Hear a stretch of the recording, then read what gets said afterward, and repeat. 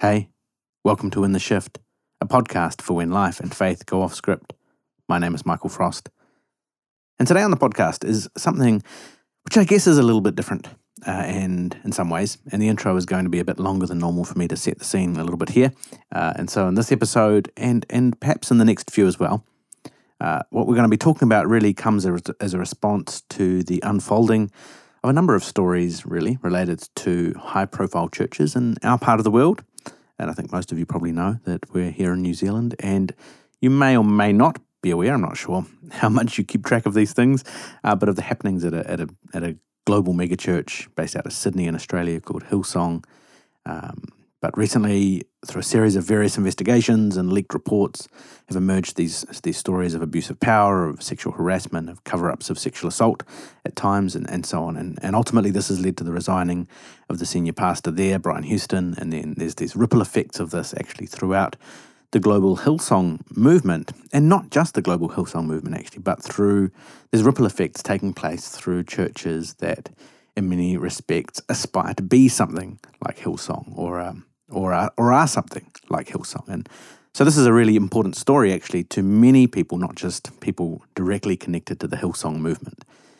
And I think to many of the people who usually listen to this podcast, who are processing some church-related stuff, right? And maybe that's because in many ways Hillsong has been kind of the benchmark, the church that everyone else in the contemporary evangelical and Pentecostal and megachurch world is trying to be.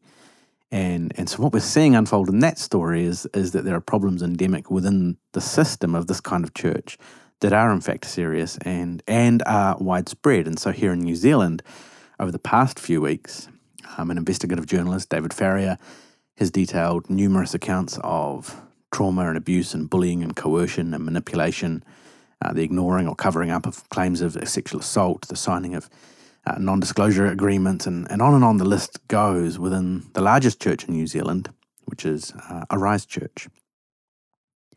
And all of this has deeply moved me, I suppose. And if you've been listening to the podcast for any length of time, you'll know that a number of the issues emerging in these stories are similar to some of the experiences that I've shared at various times here from my own journey out of megachurch life more than a decade ago now.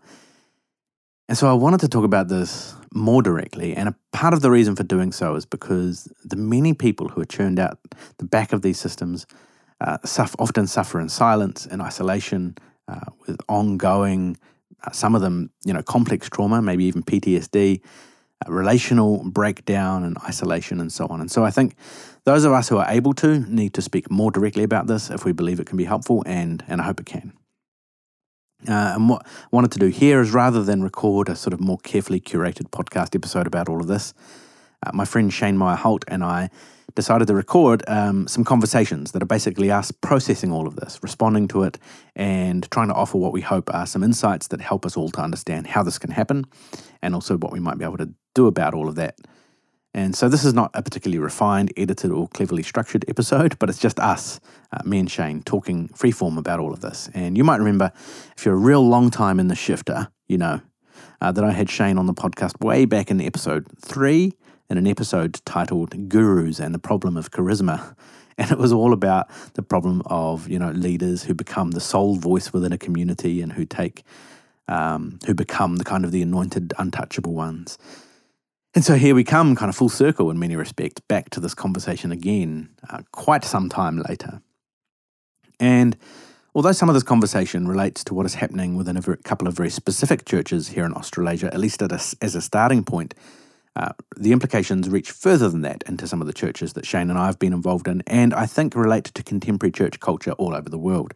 Some of you might have listened to a podcast, The Rise and Fall of Mars Hill, which is another account. It's about a powerful, charismatic, narcissistic leader, Mark Driscoll, running a mega church and crushing people's lives in the process. And so the implications of the kind of conversations we're having here, I think, do resonate in a number of different spaces and contexts. So I hope that wherever you're listening, some of this is helpful to you or resonates for you. Now, Shane and I have been friends for about 14 years, I think we've figured out. And as you'll hear, in our chat, we became friends while we were both still working within these kinds of churches. I was on staff at a mega church in Auckland called Life, and he was on staff in another church in another city that was kind of megachurch aspirational, I guess. One of the bigger ones in the city, but a smaller city and sort of aspiring to be something like Life or Hillsong.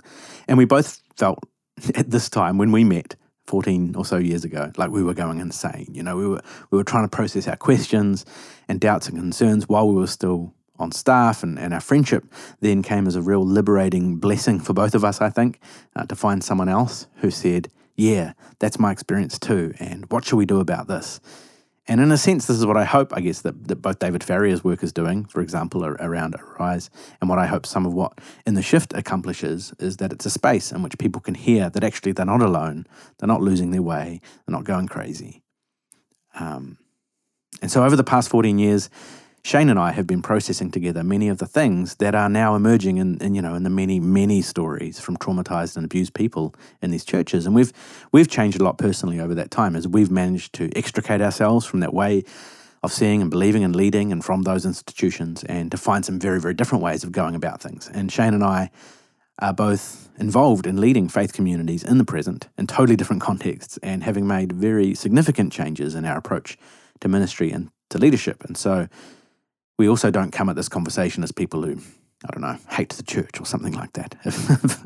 I don't know that anyone's really coming at the conversation from that perspective necessarily, but I don't blame those who feel like that. They have many valid reasons, I think, to hate the church, especially if they've been abused and traumatized in those spaces. So we're both still involved in kind of church leadership and in smaller faith communities, trying to find different ways of being and leading and connecting and relating. And I also want to say that we come at this conversation, as you'll hear, as people who were both recipients and participators in the system. We were both on staff and operated as the system required us to, kind of thinking we were doing good, but building systems that we realized over time were actually creating harm. And then we're also kind of recipients of some of that harm. And look, all of this is not to say, this is the kind of the qualifier, I guess I just want to get out of the way. I'm not saying that no good happens in these spaces. I'm not saying that. But these churches are quite capable, and indeed do, shout from the rooftops the good that they do. So this episode is not going to be a time to provide sort of balanced commentary of all sides. There's plenty of spaces in which the good is proclaimed. So we want to here provide some context and voice for those who have experienced instead the pain, the trauma, and the hurt as a result of this kind of church life. I think over the past more than a decade, both Shane and I have been careful how we've talked about this at times, in public especially, for a multitude of reasons. Shane has a family member who's on staff at Arise in the present moment, and I still have many relationships, friendships, and connections to those in my old church life as well. And so this is kind of difficult but necessary territory. We must be able to talk about these things, even when it's hard. So as I say, we were both participators and recipients of harmful ways of going about church culture and leadership and ministry. It has been 12 years or more since I left that church. And I still have bad dreams and nightmares.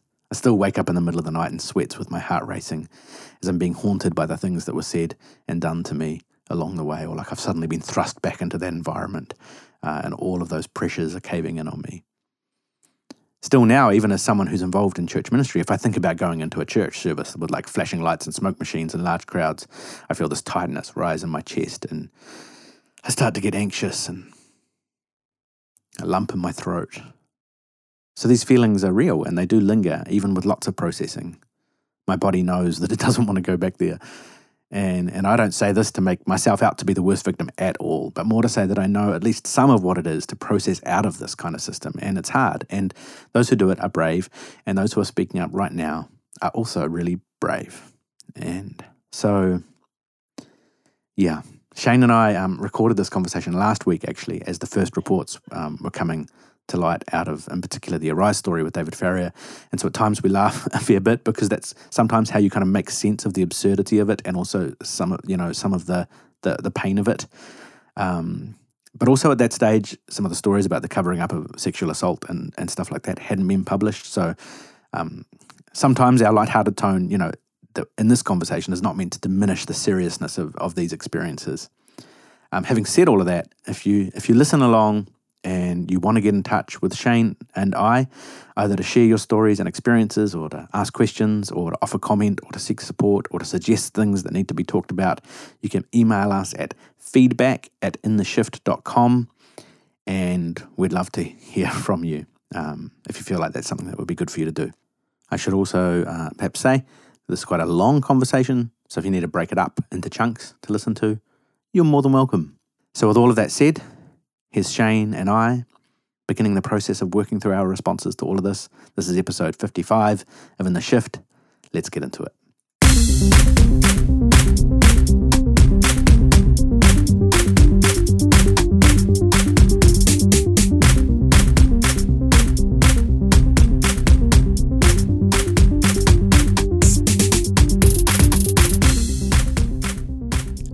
So I was thinking about when we met, which would have been... Oh, you shouldn't have. I saw you across the room.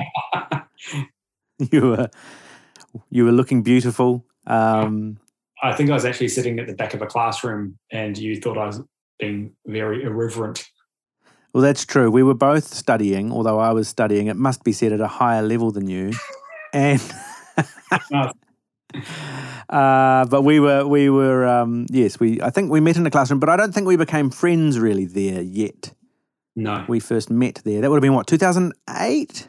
2009? I have no timeline in my life. So around 2008, 2009, sometime around there.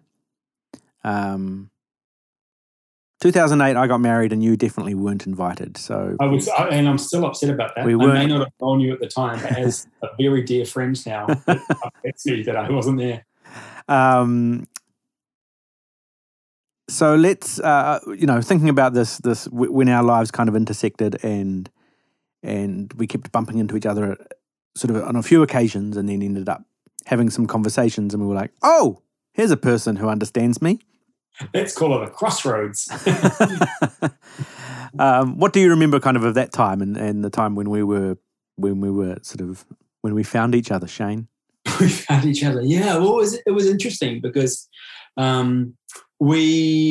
my church really wanted to be your church. Right. And my church had been through a few renditions from a kind of community Pentecostal church, very community focused, into a very, very intense revival focused church. And that didn't really bear the desired fruits. And so we wanted to become, an excellence kind of aspiring megachurch church in a much smaller city than yours.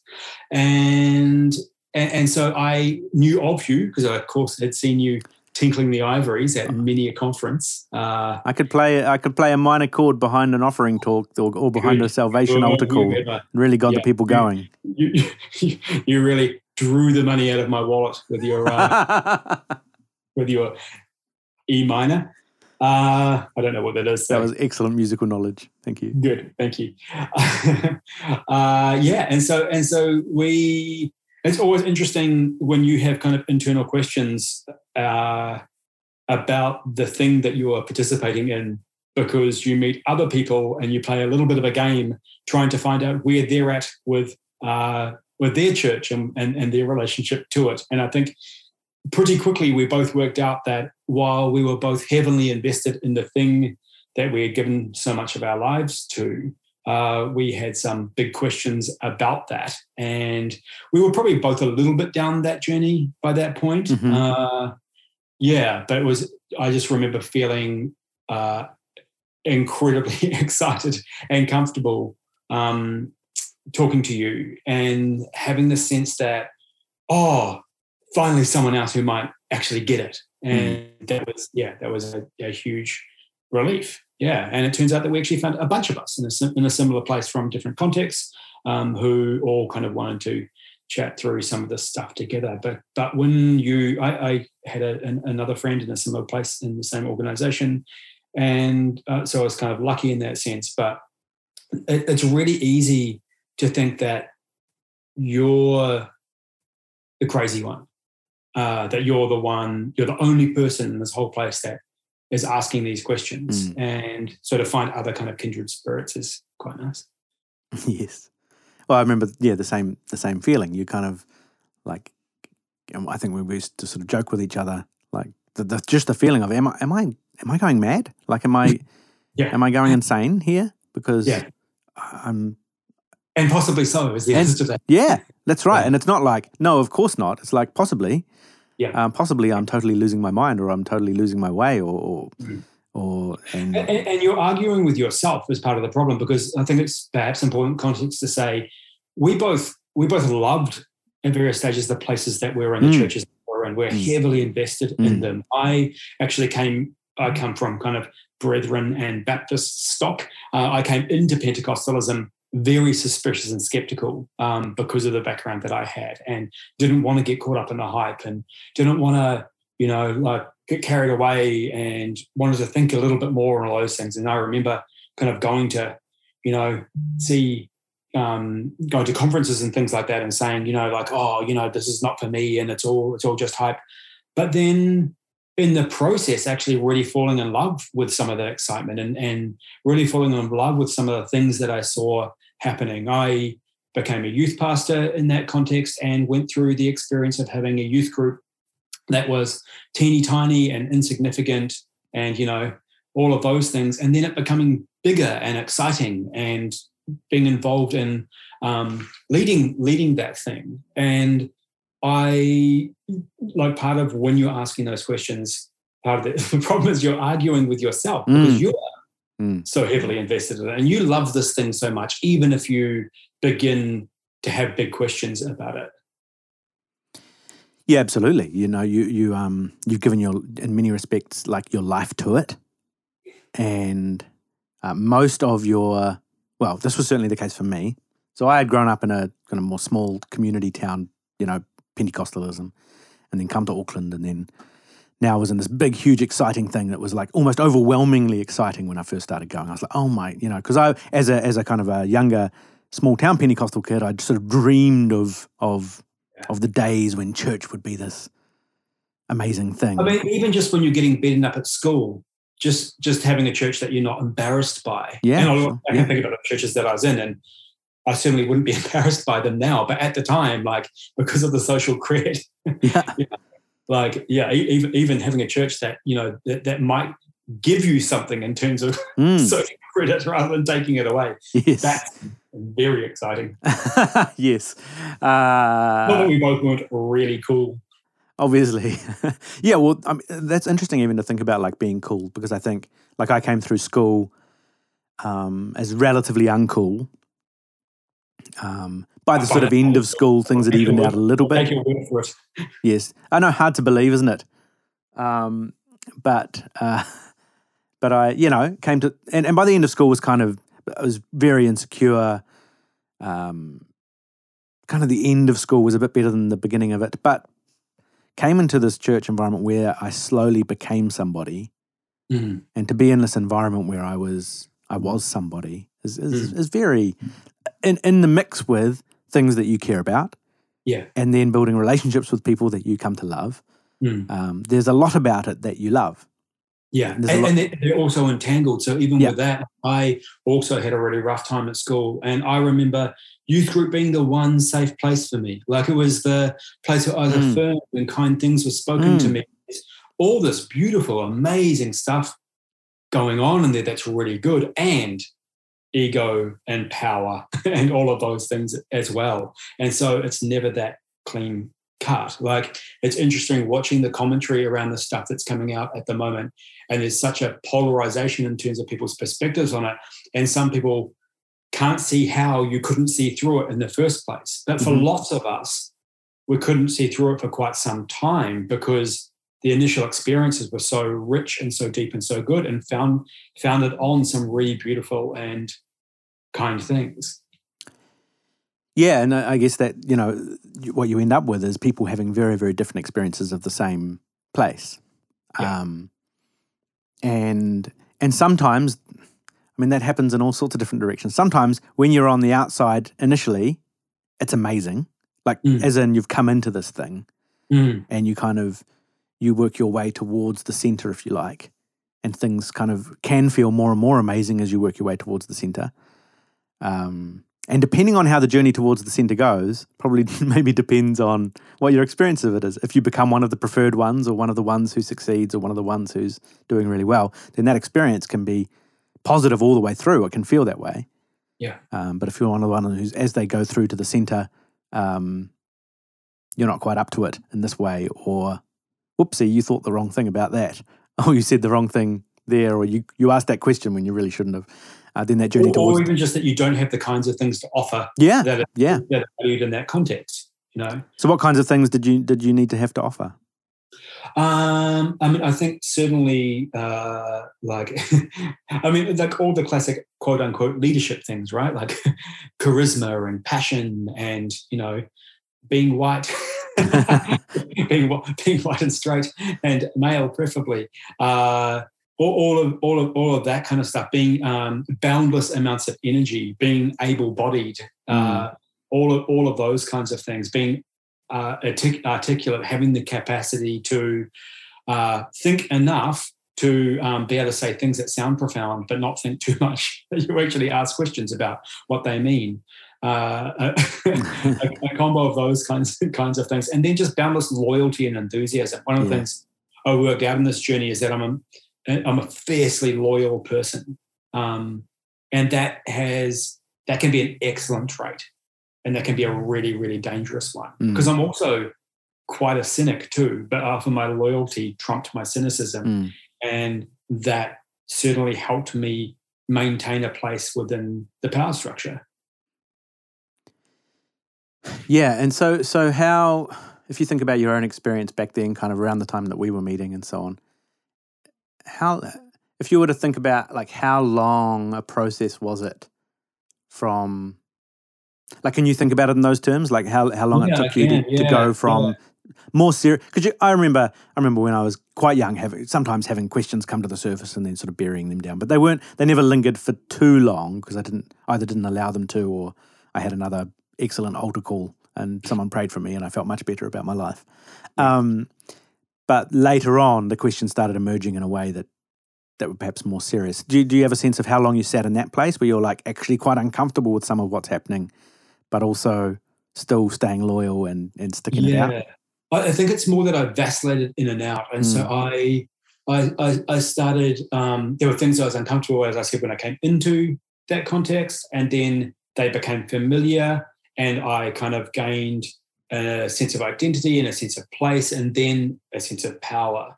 And then there would be things that made me uncomfortable again, and I would struggle with that. And then I would see good things happen. And so I'd go, well, you know, these beautiful and amazing things are happening, and is it that bad? Or can we change it from the inside? And that was a lot of what I think I ended up trying to do, is going, I don't like this, but it doesn't have to be this way. Can't we have both? And can't we change it from the inside? And then you don't always realize how much you are actually adapting to it rather than seeing it change. And again, so much of it isn't that black and white. So our youth group kind of, I looked after a bunch of 11 and 12-year-olds, and this thing just over a couple of years just exploded. It just metaphorically, fortunately, in this case, but it grew and grew, and that was really, really exciting. And it wasn't just exciting, but we were actually, we were these like churchy white kids.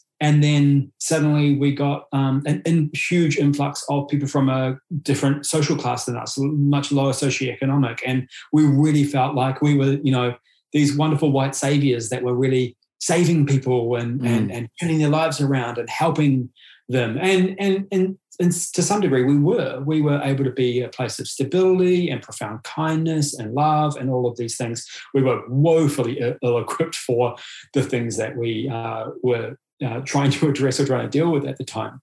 But in that process, a lot of the kind of doubts were suppressed because of the importance of what we were doing, the excitement of what we were doing. And so when you thought, oh, am I just doing this for the power? Am I just doing this for the excitement? Then you could flip back and go, no. There are lives being changed, and we're reaching people, and we couldn't abandon these kids. You know, they really need us now. And so it's always this mixed bag. And I remember a couple of kind of key moments. I remember going to my local Christian bookstore, and the lady at the counter, we were kind of obviously the growing church in town at the time and the big youth group at the time at the time. And I didn't know that she knew me, but I purchased a book, probably a leadership book, because that was all we were really encouraged to read.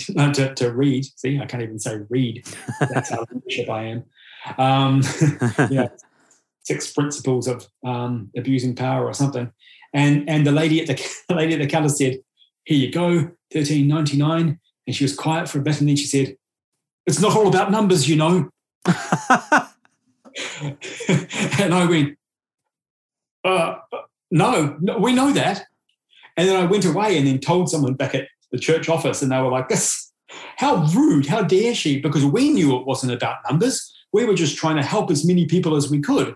And we were helping people. And I still remember thinking on that afterwards and going, I wonder why she had that impulse. We all know it's not about numbers. She must just be jealous or something. But then later on, as I reflected on some of our processes, realizing how much this infinite growth machine, that it had to keep on growing. We or at least had to keep that large because we couldn't let people down. We were the ones saving. We were the ones helping. We were the ones doing the significant thing. And then wouldn't it be better if it was just a bit bigger and we could help more people? Yeah. And then you suddenly realize what you are doing to keep that going. I feel like I'm fortunate enough that I asked these questions early enough and was blessed by a multi-pronged life breakdown. Theologically, physically, relationally, all kinds of things all at once, mental health all at once, and my life in my mid-20s came to a grinding halt, all while still trying to be an excellent and thriving youth pastor, of course. But it was that rupture, it was that sense of being out of control and actually life not getting better and better like it was supposed to, that gave me the space to go, wait a minute, this whole thing might not be good. What I'm doing, what I'm encouraging, while there are good elements to it, maybe some of these things aren't that good either. Maybe the fact that I'm, out 6 nights a week and then feeling bad for having a night off, maybe my body can't sustain that. In my particular culture and my context, which shares a lot with yours, we were told your body was a production machine and an enemy, and so it was important that you ignored what your body told you, because it was just there to produce more stuff and to do more things for Jesus. And fortunately, mine broke down at one point, and so did my brain, my poor brain and emotional nervous system, and not long enough for me to actually reflect on that stuff. I remember being sat down with one of my superiors, and his eye. And he, under his eye, yes, indeed. He was sharing with me the verse, "I can do all things through Christ who strengthens me," and the surrounding context, of course. Yes, of course, he dove deep into the context of the Philippi and the time which the Apostle Paul was writing. No, he said that means that you don't ever have to say no, because the Bible says you can do all things. So what I do in my life is I just say yes to everything all the time. And someone says, "Here, more work." I say, "Yep, I can do all things." And he's going straight to the top, Michael. He was going straight to the top until he, burnt out and imploded himself eventually. But yes, that kind of mentality of your body as a capacity, right, was a big word. Huge. I think still is, I'm sure, in those systems. Do you have the capacity? It was one of the leadership questions that would sort of get asked of you before you were, made a leader in my context, or not that it would necessarily be asked of you verbally, but that people would be asking about you before they appointed you to a particular position. Do they have the capacity? And then if you start to struggle or say, "I don't know that I can go out again tonight. This is my 10th meeting for the week and I'm still trying to work at Genesis Research, my job in science." They're like, "No, you need to be there. This is just a capacity issue." You just need to Mm. grow your capacity. Mm. And that was like so simple and so effective at just being like, oh, well, I don't want to have a low capacity because that will limit the possibilities for me in this space. That Yeah. will mean I can't advance. I can't Yeah. maybe do the things that I want to do. Or And those things run in stereo, right? Because you go, it's not just about, you don't actually think out loud, my advance and my, you say, the good that I can do. And your shadow side says, and my advance. Yeah, sure. My capacity to minister and reach people and love Jesus and serve God and and have a little bit more power. Yeah. Well, yeah, and that's why you can end up on a stage in front of people feeling incredibly special about being on that stage and give an amazing talk about humility. Because on one level you can, and I remember doing that. I remember talking about humility in this context in front of these people, and I genuinely believed in what I was talking about. But my shadow side was like, isn't this kind of awesome? Yeah, of course. These people are loving what I have to say. So maybe let's talk about that, because I think that this is kind of at the root of it for us in terms of we probably, like, I remember reaching a point where I went, we are doing more harm than good, or the good that we are doing cannot justify what we are needing to do it. And that sense of like the systemic is never really talked about in these contexts of there's a sense in which the ends justifies the means, that growing a great church, changing the nation, shaking the planet, doing whatever it is that you are doing that is great and big, and the whole world will wake up and recognize one day what we're doing and how amazing it is. And then one day you leave the place and you go, no one had any idea about us, which is very embarrassing. That were very important and great things are happening. It's only really other churches that really care.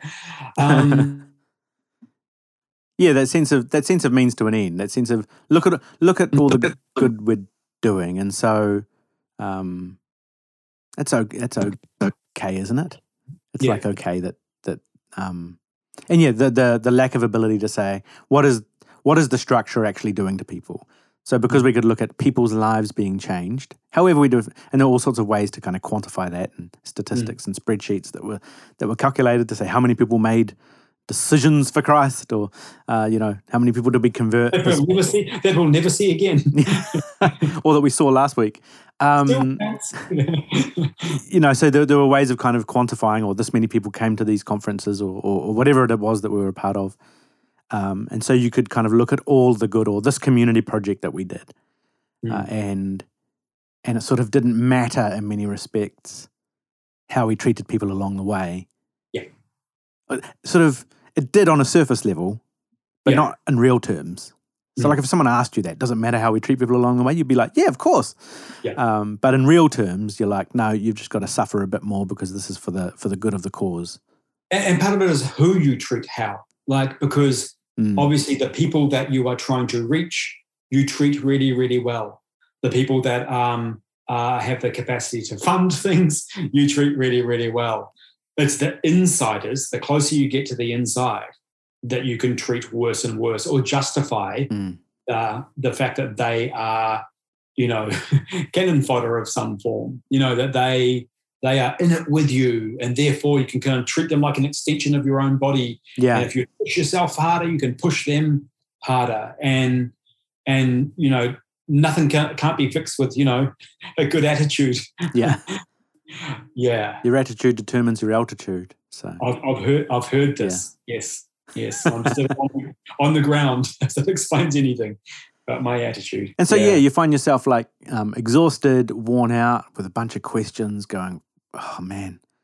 And then you look at someone over there and you think, but look how much they've changed. Or you go into that meeting and you have that experience, and the big chorus hits and the hands go to the ceiling, and in my case, very short arms, so they didn't reach very high. But and you have this kind of euphoric moment, or you look around and you're like, well, look at this. This is kind of amazing. And so therefore, don't pay attention to all of those other feelings, all of those other questions. Yeah. I think we've talked before about the idea of the promised land in the book of Joshua. The idea that if you've dusted off your Bible in the last 30 years, there's a book called Joshua in there, and the Israelites are promised it by God, and so they have to go and take the land, and there might be a few Canaanites there who get slaughtered in the process, but that's just collateral damage for the good things that God is doing. And if you read Native American or Latin American Indigenous people or First Nations people reflect on that very passage in that book, they feel, as people who have been conquered and colonized, feel differently about the subhumanness and legitimization of the violence against those people, and whether it's worth it for Israel to receive their promised land by the sword. And that kind of theme really does begin to come through in some of the stuff of, as long as the cause is big enough and great enough and blessed enough and ordained by God, God told us we're going to take this nation, God told us we're going to do this thing, then you can kind of deal with a lot of bloodshed along the way. And particularly if you can minimize it, particularly if you can make it, we've talked, recently about the use of the word hurt, that there are hurt people. And, sometimes people get hurt in churches, and you'll never, I've been hurt in churches, and never go to a church where you don't get hurt, and you just have to, sometimes we just need to forgive, and, we need to deal with our hurt, or... Yeah, because there's no such thing as a perfect church, right? There's no such thing as a perfect church. You'll always get hurt when you're in community and relationship with people at some point. Yeah, and you can say the same thing about nations. But, we hope that some nations aren't committing genocide. And there's a difference between the ones that aren't and the ones that are. And same with churches, that we use hurt to minimize, the concept of hurt to minimize what is often damage and harm, and systemic damage and harm. So it's not like one person just got their toe trod on accidentally, or that someone under pressure spoke badly to someone. It's that these patterns replicate themselves, and there's an entire system that is not just hurting people's feelings, but actually leaving them irreparably damaged and harmed to do really, really good things. It's pushing people's bodies to places that they shouldn't go to. It's pushing people's emotional systems to places. It's using coercion and emotional violence and control to keep people in a place. These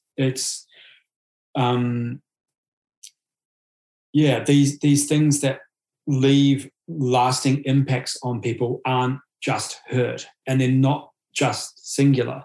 They're often, in these places, they are systemic, and there are ways of not letting these stories come out.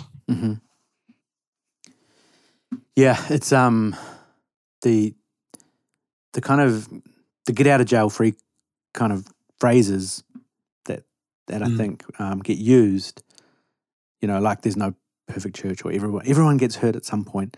It can be so effective because the lines in many respects are really blurry at times. Yeah. So when does a volunteer stop willingly volunteering? Yes. And get coerced into volunteering? When do these things kind of cross over? And yet there is a difference.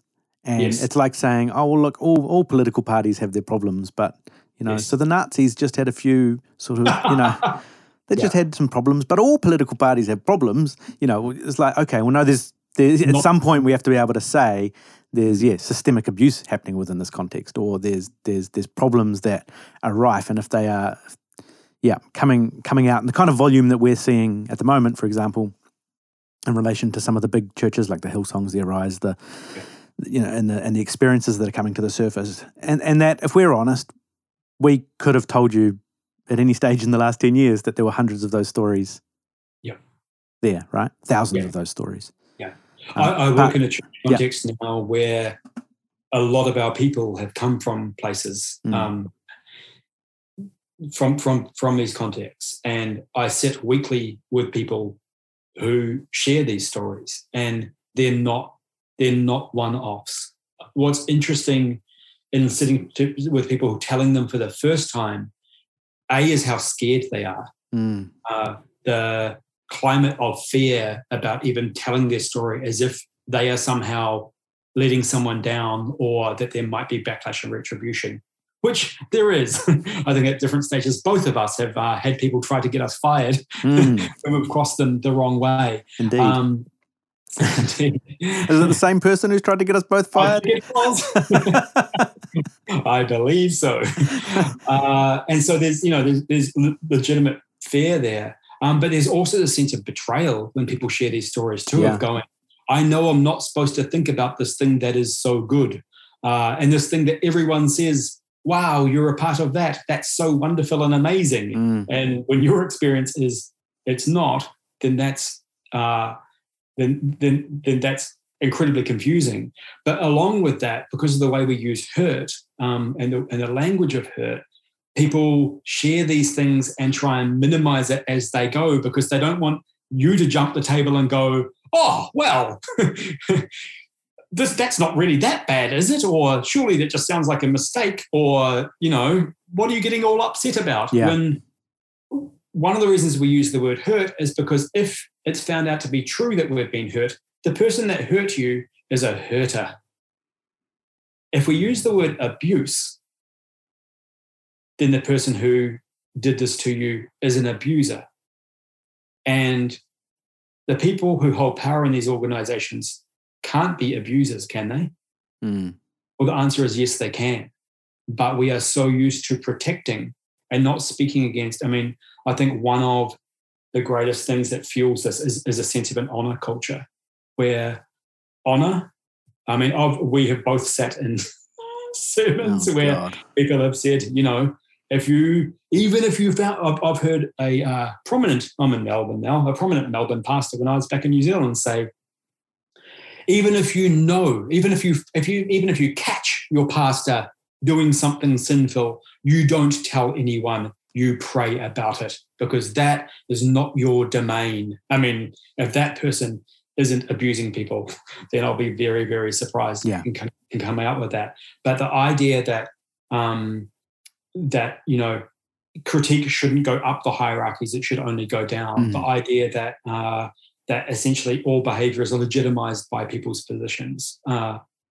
The idea even, I saw it's quoted this week in I think it may have even been a press statement about how, we praise publicly and address things privately that don't acknowledge the power dynamics of the fact that, you can praise publicly, but when you are sat in a room with a very, very scary and powerful person who you have seen yell at people, coerce people, marginalize people, fire people, sideline people, send the attack dogs on, and you sit and you want to raise the specific issue that you have, not only are you not allowed to call their behavior abusive because you just carry a hurt, but also the power dynamics mean that you, the chances of you feeling comfortable enough to actually, or confident that you're going to get, either going to be believed or get a response, are incredibly minimal. Yeah, so, all of this kind of speaks to why these stories all sit under the surface, so that by the time you sit across the table with someone in an entirely different context, they're still terrified of sharing that story. And there's all the relational implications of what it will mean for, essentially, often in these spaces, that the church world becomes your entire world. I think mega churches are kind of designed to do that. They become your whole world, which means all of your relationships and friendships are enmeshed in there. So to speak out. And also your fidelity, they're set against each other. And so your fidelity is first and foremost to the church and then everything else. That you're slowly distanced from your family. All those stories coming out of, I was told, my family weren't believers, or they weren't part of the church, or they didn't understand that, what I really should be doing is listening to the inside authority. Yeah, and I think, again, from the outside, or for people who haven't had this kind of experience, maybe it's hard to understand or hard to make sense of why you would tolerate I remember recounting stories of some of, to a friend of mine about some things that had been said and done to me. And they were like, where was your sense of where was your dignity? Why didn't you just stand up and say, you can't talk to me like that? I handed my dignity over years ago. Yeah, exactly. Dignity? I don't have any dignity. My dignity is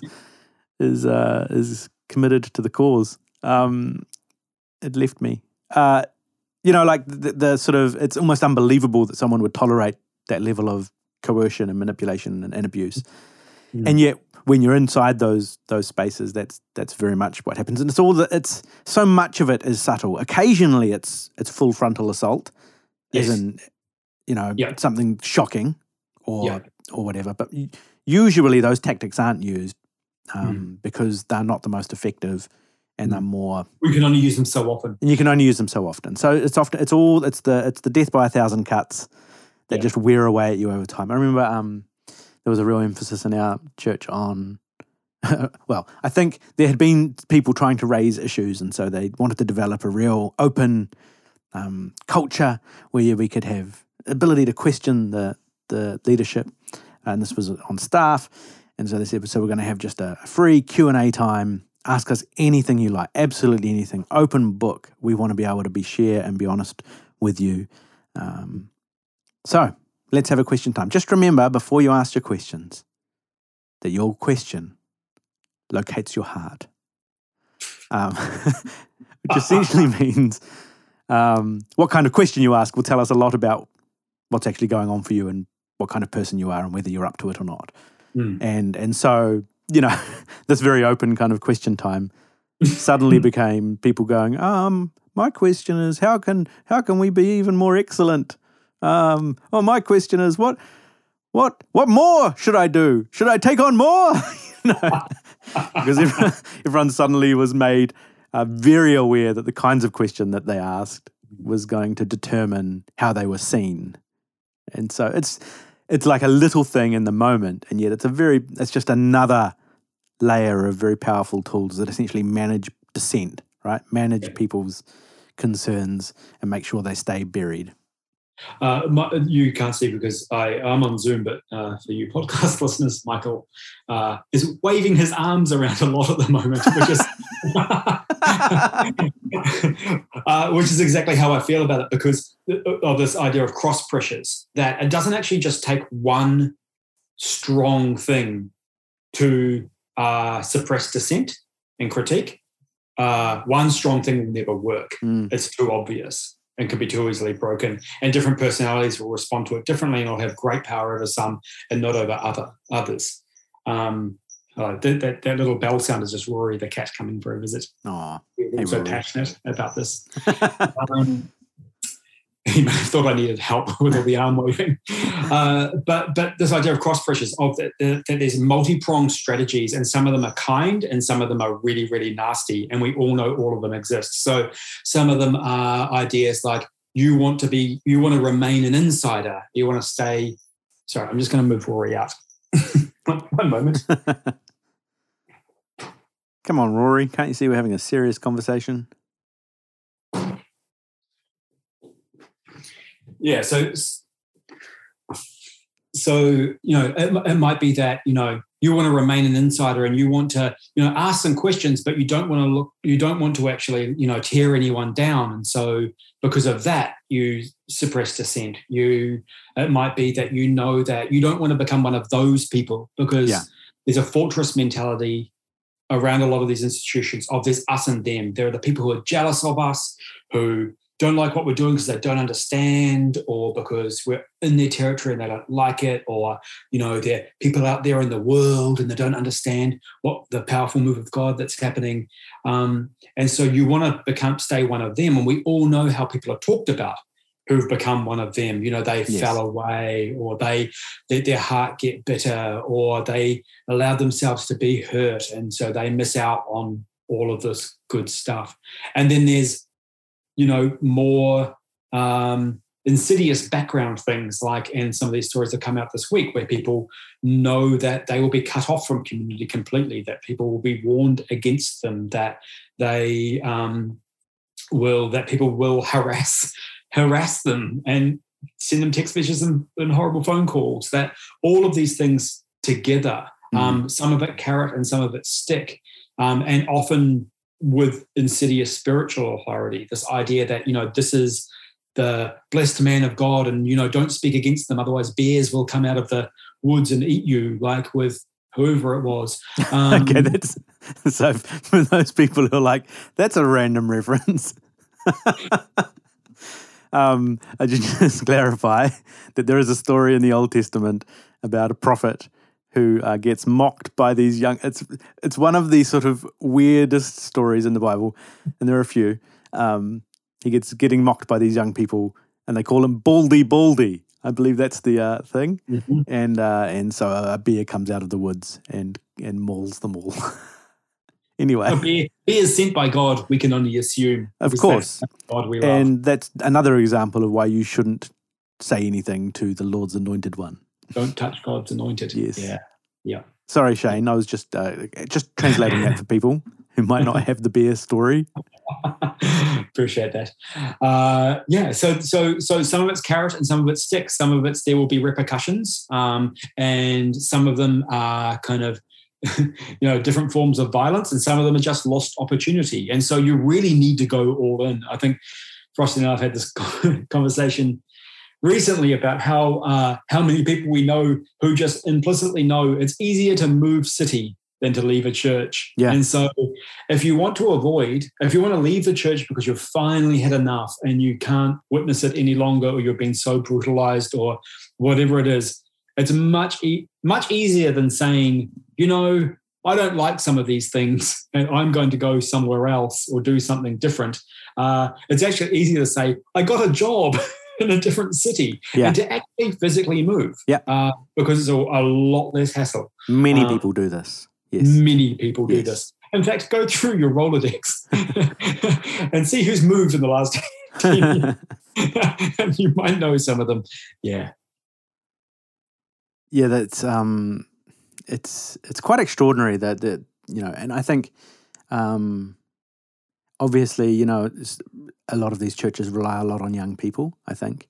Perhaps because young people have lots of those things we were talking about earlier, energy, loyalty, and more easily led, perhaps. Yep. Eager to please. They're more easily manipulated, I think, or coerced or controlled by some of this stuff. But funnily enough, actually, as these things also have an impact on grown adults too. Mm-hmm. This is not something that only affects kind of your vulnerable 17-year-old person.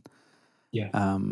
And it's, I think, the dynamics of power, which we've talked about lately on the podcast, are all through society in all sorts of different spheres. And what we see is that power, even though on one level it's sort of constructed, it's kind of not real on one level, in the sense that very seldom is that person going to kill you or violently assault you, right? It's not usually the way power is used. But that power is very real nonetheless. And so you can find yourself as a grown person cowering under and suffering under the abuse of people with power above you who it feels like hold your life in their hands. Yeah. And the power of a large group of people all under the system. So I actually, when I moved to Melbourne, I decided to get out of church for a long, long time. And part of why was because I felt so institutionalized. I felt like my entire world was church. I didn't really understand the world outside of it. This can't be healthy, can it? And I was correct. It wasn't very healthy because you lose perspective when all you have is this one thing.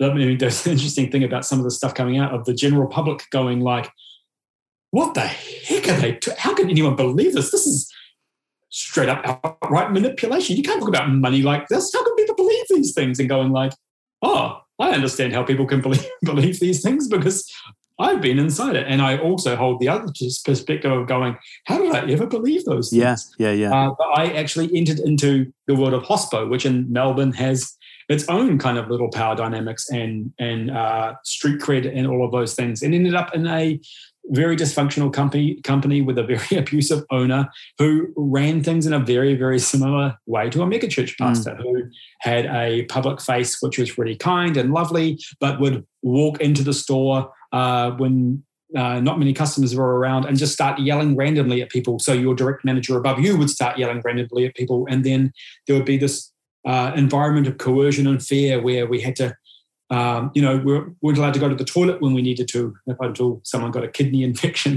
And the doctor said, you need to tell your boss you have to go to the toilet more often. But these dynamics play out in all kinds of organizations. And often it's the fact that you are immersed in an environment where everyone else is going along with it that makes it so difficult to actually recognize and break it. Yeah. And particularly when there's the spiritual authority stuff of going, we're serving God's person, doing God's thing. Yes. And surely this person can't be bad.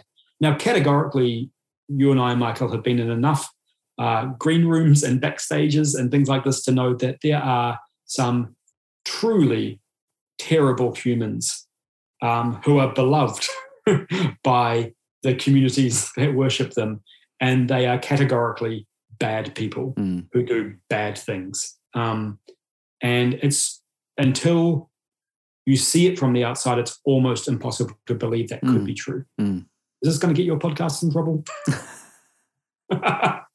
No, I don't think so. Okay. Not unless the person you're talking about is me, in which case. Actually, this is an intervention. In the Shift has got too big. 50 followers. Oh, come on. It's at least 52. It's sort of, as human beings, we're such curious creatures in that sense. We are, for all of our kind of modern belief that we are these rational, logical, intelligent creatures who do everything on purpose with like real intent, and make rational, weighted decisions about everything that we do. Actually, we're driven by these pretty primal impulses, and we all have this desire to belong. We have a desire to matter. We have a desire to fit in and to not be shunned. Yeah. And then some of us have experiences of life where they leave gaping holes in us as well, whether it's we weren't popular at school, or our parents were this, or our, uncle did that, or, whatever those things that happen to us that kind of tear chunks out of us and leave us even more vulnerable. These spaces that become so compelling, they're incredibly potent. So the attachment in them becomes incredibly potent. And it goes very deep. And so it's not just, so like in your story in Hospo, I think one of the challenges in the church space is that you take that story and then you layer on. So you take that kind of terrible behavior and then you layer on, as you say, not only is this like the behavior that's going on, this is what God wants, and this is God's, usually man, for the time and for the hour. And so by serving this man, you're not just serving him, you're serving God. Which means God's going to be very disappointed in you if you let the team down. And so those layers are part of why spiritual trauma takes on a particular kind of shape, I think. Spiritual abuse takes on a particular kind of shape that has a kind of potency, because for us, our faith, our spirituality is often the thing that is one of the, if not the most important thing to us. It's our spirituality, our faith is often the thing that reaches right into the depths of our heart. And so especially in tandem with our community and our relationships and our circles of care, because all of these things are, neutral, but they can have an immense capacity for good. Our bodies and our emotions seek out places of care. They seek out good forms of authority, in the sense of people that will be able to help share wisdom with us, or make safe places for us, or teach us things. Like, all of these things are good impulses. Yes. But with a dark shadow side. Yeah, and can get taken advantage of. And so very much we do need to find places of belonging and care, places where we can trust, and communities where we matter. But those things can be twisted, and the shadow side becomes very painful. Obviously we're talking really about briefly this. about survivor's bias, just while we're Yeah. Just really briefly, but there's this idea of survivor's bias, which is where you ask and people within an organization what their experience of something is, and they will tell you. But survivor's bias basically means that it's the people who have manageable experiences of something that will stay involved in it. And so it's all the people who are receiving particular benefits or are particularly invested in something that will still be there to be asked, how is this working out for you? Aren't we all having a good time? And the people who have been, the cogs in the machine that have been burned out. And this is how a lot of these institutions work. They have a job to do which requires so many components to do it. And as long as you can replace the cogs as fast as they burn out or faster, then the thing can keep on going. And so you're casting, you're leaving a trail of bodies, but none of those bodies are there for the internal review of saying, so isn't everything going well? Yeah. And somewhere 50 miles in the background, there's someone with a sword on their side going, actually, it didn't work out that great. Yeah. They're an unbeliever. Yeah.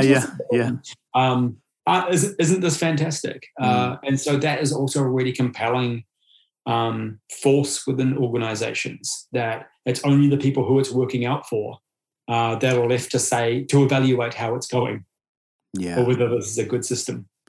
Yeah, and that connects for me to the idea that kind of the anecdote becomes the rule as well, or like so the intern who actually survived and made it and became a big shot becomes the example now. Yeah. Because look, they did it. It's like an version of the American dream. Look at that one person who did it, therefore it's possible for all of us. Therefore, stop complaining because that person didn't complain and look where it got them. Yeah. Or that person stuck it out, Yeah. Yes. So I suppose perhaps the last thing for this part of our conversation, and I think because there's more to talk about, lots more to talk about, but I think one of the interesting things for me has been reflecting on how, almost returning full circle back to this, there's no such thing as a perfect church idea.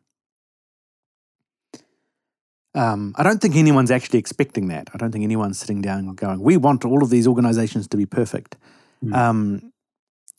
But we want all these organizations not to abuse people. Yeah, we want them not to abuse people. That's right. Maybe that could be a good minimum bar. and then it's not just, and you see this in fact you see this in the current two big things that are going on in kind of our world of megas, which is the Hillsong and the Arise. Is it's not just the thing, it's the response to the thing. So it's not just that this thing happens, which is kind of bad in the first instance. Let's say a staff member does something to a volunteer, or or coerces them or manipulates them, or something takes place. It's then the response of the institution, kind of like what we've been talking about, this kind of managing of dissent, that adds the layers of trauma to the initial kind of experience. Yes. And so whether that's the woman who comes forward with a story about a pastor who, maybe abused or harassed, you've got that initial kind of trauma, but then you've got the layers of trauma as the church essentially manages the situation. Yeah. With their PR firms and their, all the kind of stuff. I mean, should we talk a little specifically about two ways in which this has been done? Yeah, absolutely. So I won't, go through detailed accounts because you can find all these things online. But one is essentially to say mistakes were made, but medication was involved. Yeah. As if the blame should really be on the medication, and the harm done was so obscure, you can't really tell how serious it was, or if whether it was even serious or at all, or just someone being a bit sensitive. But no real accountability. We're acknowledging something bad happened, but really we know it's not that bad because it wasn't that person's fault, because they were on some medication.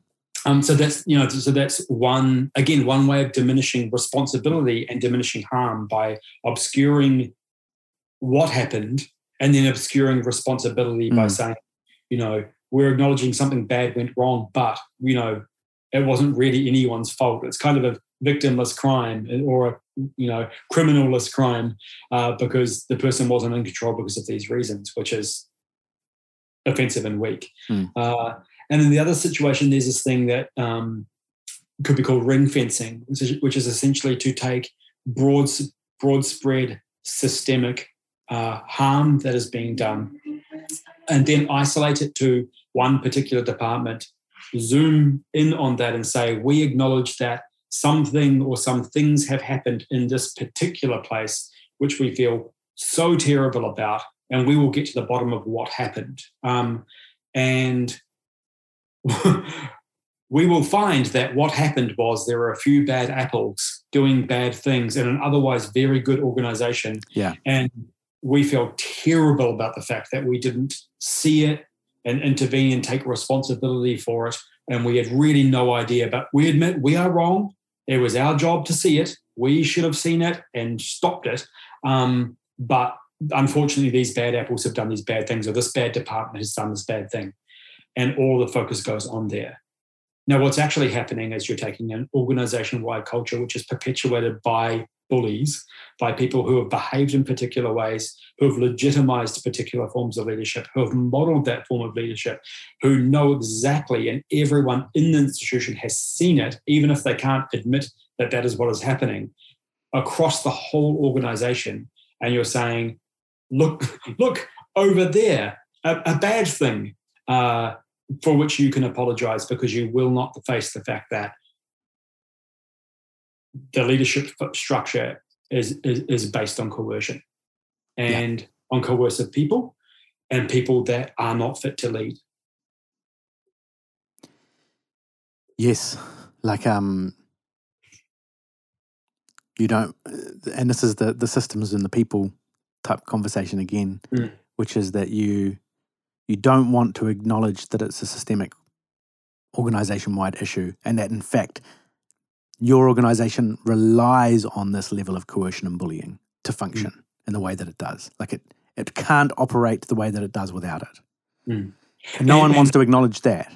Just to take it one step further, it is connected to an entire ecosystem of systems, of other churches and other organizations that operate on exactly the same platforms, exactly the same stories that will be told across all of them, because we know we've heard enough stories from people from different organizations saying, that's exactly like what happened to me. In fact, there's a race to the bottom in the comments threads of some of these discussions saying, you think that's bad, you should check out this church here. No, this one's way worse. I did this one here.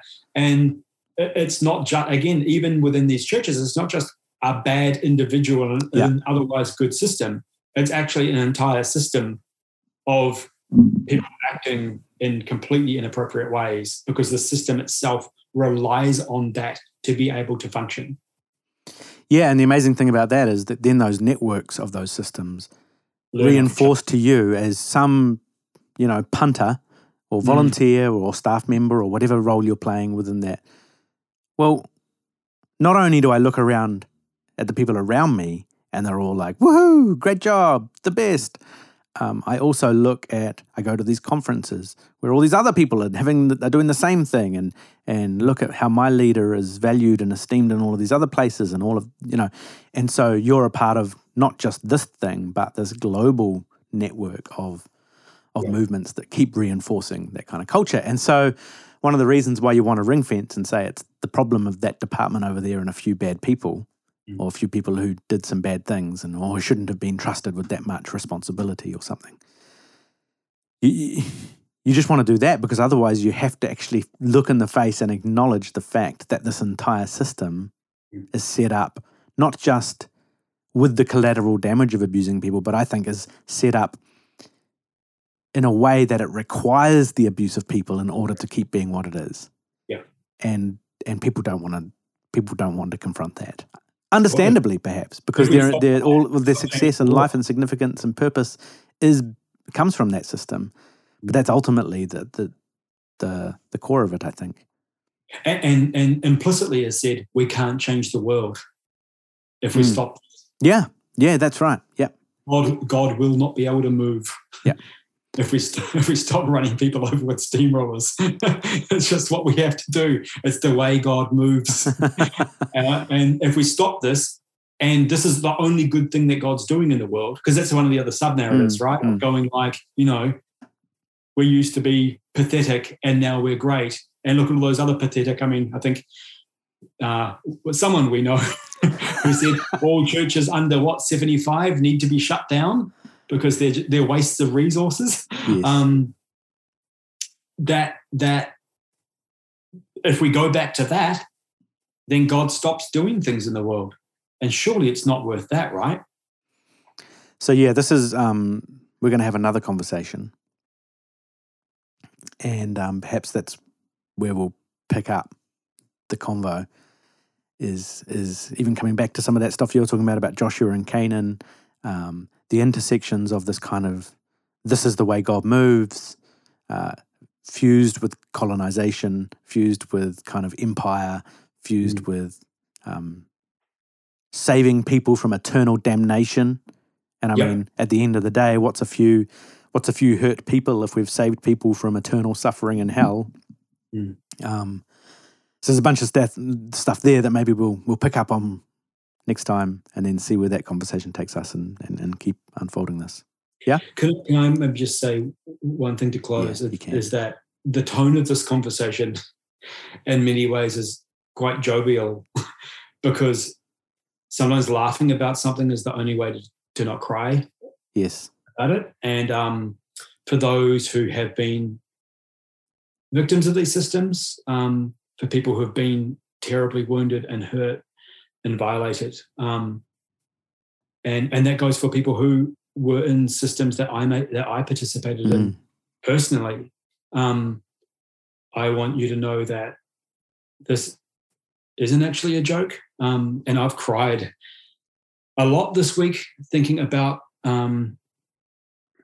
just the trail of destruction and the people's stories that have not yet been heard or believed or witnessed, the people who will not recover, the people for whom any kind of faith journey isn't a possibility anymore, for whom God and the system that they served were too intertwined, which I totally understand.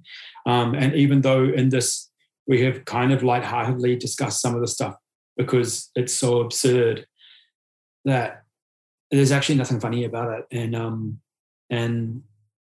yeah, I'm really deeply grieved about this week, and I don't cry particularly easily because of my own dysfunction, but I've cried a lot this week. And yeah, your stories are worth believing, and this stuff is real and serious and should be treated incredibly kindly. Yeah.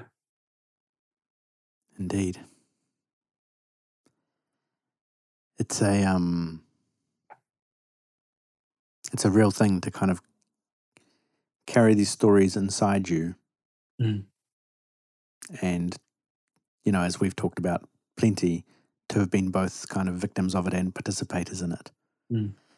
And then to see and to hear the stories of others and know that we helped build systems like this. And then also that we now sit kind of trying to find a better way. And yeah, sometimes the stories are so absurd, and sometimes the stories are so hard that laughter feels like the only way to process. But yeah, I'm glad you said that. Thank you. So there you go. That's our chat, at least the first of our chats. And I'll be talking to Shane again in the next few days as we continue to work out this in conversation together. Just a reminder again, you can email us at feedback@intheshift.com, and we'd love to hear from you, a story, a comment, a question, a concern, whatever you'd like. And thanks as always to Reese Michelle for his audiological massaging of this recording for your ears. Until next time.